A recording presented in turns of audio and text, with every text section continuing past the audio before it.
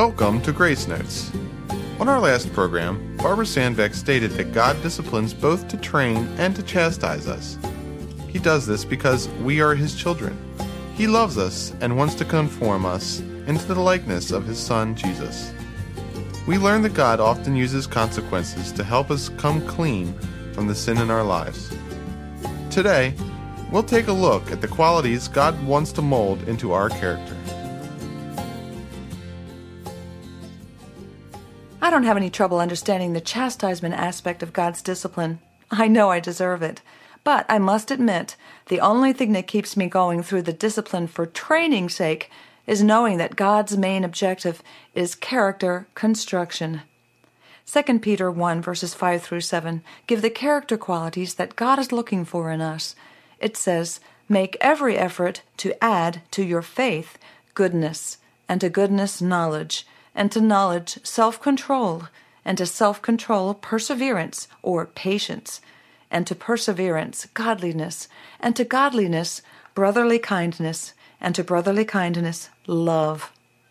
Notice that we can't begin without faith, because everything else is to be added to it. I believe that all the other qualities come into our lives progressively. Jesus is the author and the finisher of our faith. That's where it all starts. We can't conjure faith up. Where does it come from?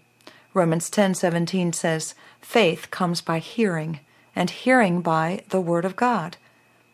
When I was 7 years old, I heard that Jesus died and rose again to save me from my sin. I asked Him to be my Savior, and He gave me the faith to believe that He is. Now, I'd like to be able to say that I immediately progressed to the other levels, but that's not the case. My teenage years were spent on an emotional roller coaster. In my early adulthood, my aggressive, goal-oriented personality drove me to achieve. The more involved I became with my emotions and accomplishments, the more caught up I was with myself. I didn't think I needed Jesus for anything but my eternity, sort of like a life assurance policy. My interpretation of the list of qualities back then may have gone something like this. Add to your faith goodness, no fun. Knowledge, guilt. Self-control, bondage. Patience, inhibiting. Godliness, narrow-minded. Brotherly kindness, too time-consuming. Love, boy, that makes me vulnerable. I had, or should I say made, no time to learn about God, and I really didn't care to. My childlike faith waned from lack of use. I want to stop here and say that if this is where you are, you're missing out on so much. Verse 8 in that same passage says, "If you possess these qualities in increasing measure, they will keep you from being ineffective and unproductive in your knowledge of our Lord Jesus Christ." God has given each believer a job, and that's to glorify Christ. The more we know and become like Him, the more fulfilled we are. Make no mistake about it, it's God who does the work in us, but He's the perfect gentleman who only gets involved with our permission. Our part in our perfecting process, though, is to make every effort to let it happen. And we do this by getting ourselves out of the way and letting God work. We're also commanded in Philippians 2:12 to work out our salvation by responding to God's grace, and in 1 Timothy 4:7 to train ourselves to be godly. God does have His ways of reminding us of our higher calling when we're out of hearing distance. He uses that void He created in us, the place that yearns for more of Him. We don't often realize what it is until He orchestrates situations and trials to make us aware of it. And though we may not be praying, God also burdens effective prayer warriors to intercede for us and demonstrate His love in a visible way. Parents and grandparents, don't give up. Your prayers do make a difference.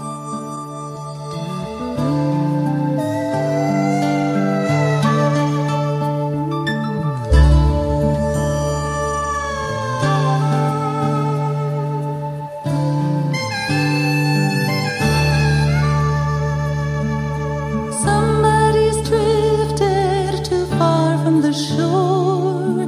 Night has fallen, searchlights calling. Somebody should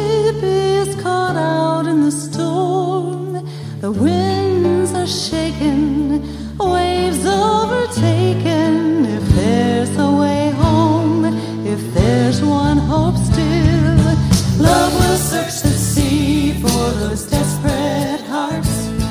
Love will be the guide through the wind and dark. Love will light the way for a homeward start. If there's one hope still, love will.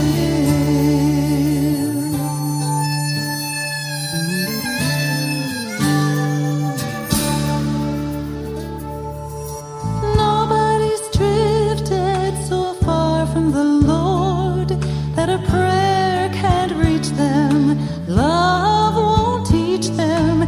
Nobody's heart is so hardened or torn that the kindness you send them won't soften and mend them. If there's a way home, if there's one hope still, love will search the sea for those desperate hearts. Love will be the guide through the wind and dark. Love will light the way for a homeward start. If there's one hope still, love will. Strong tides are pulling them out to sea. Jesus, the lifeline, will set them free. Love will search the sea for those desperate hearts. Love will be the guide through the wind and dark. Love will light the way for a homeward start. If there's one hope still, love will search the sea for those desperate hearts. Love will be the guide through the wind and dark. Love will light the way for a homeward start. If there's one hope still, love will.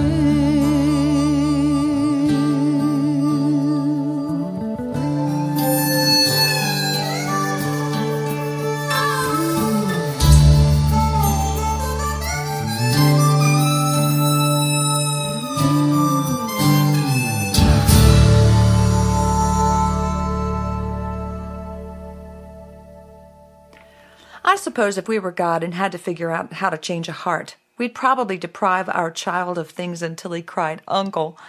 But that's not how my loving Father worked in me. He showered me with kindness and let me choose him. Here's how God's love found a way in my life.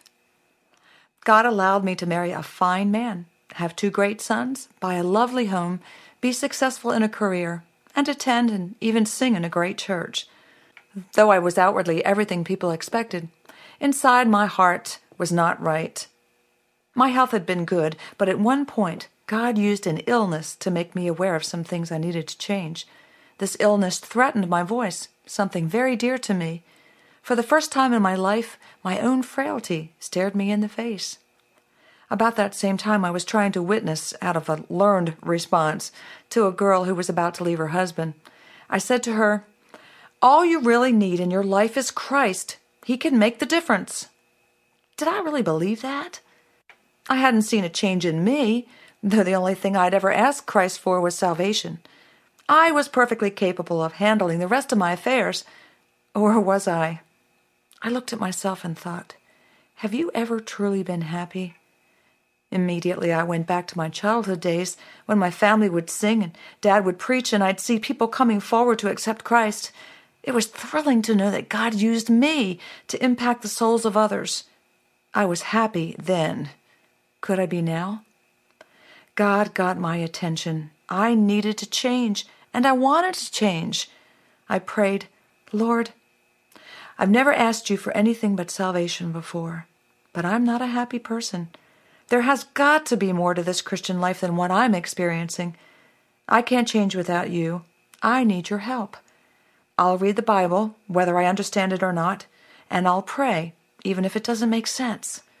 And God answered my prayer and opened up a new life for me. There's no turning back. He helped me correct the wrong in my life.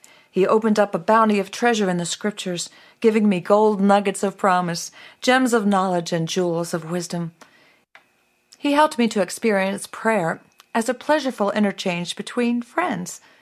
He showed me that He was actively involved in my life to guide and direct me, not to take away the fun or hem me in. God subtracted the things that were unproductive in my life, and He added blessings money and fame can't buy. He shouldn't have allowed me to succeed, but He did.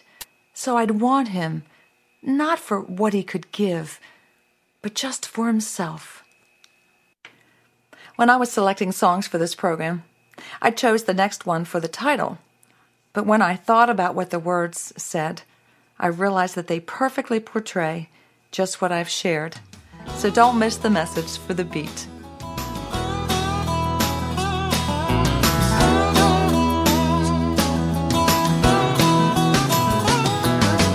I need you like flowers need the sunshine. I need you like trees need the rain. I need you more now than ever. Lord, I need your touch again. I've taken for granted so many times the love you placed in this heart of mine. I've been ungrateful, not meaning to.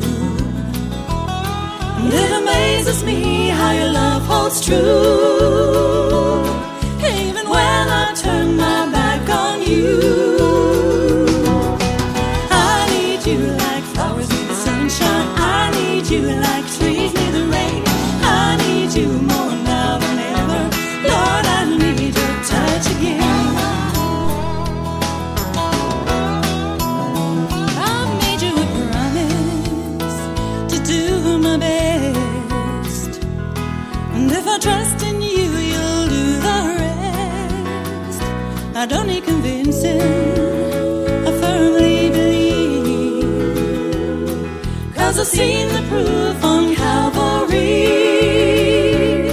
and I know you're all I'll ever need.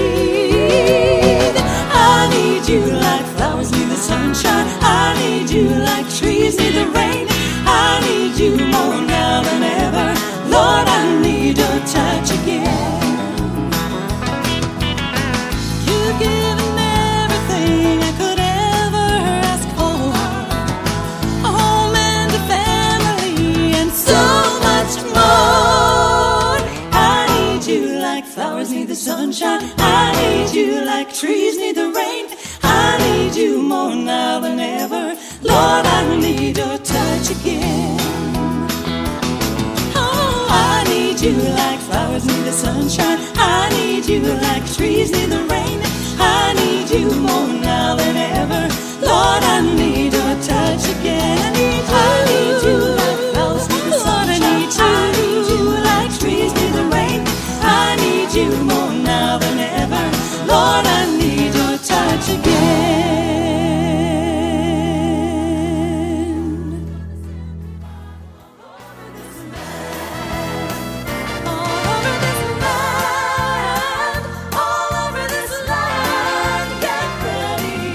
Thanks for joining the program. If you've been blessed by this ministry, please write to us at Sandbeck Ministries, P.O. Box 581, Fallston, Maryland 21047, or email us through our website at www.sandbeckministries.com. If God leads you, please send along a love gift to help us stay on this station. Don't miss our next program. Barbara will continue with the benefits of our suffering.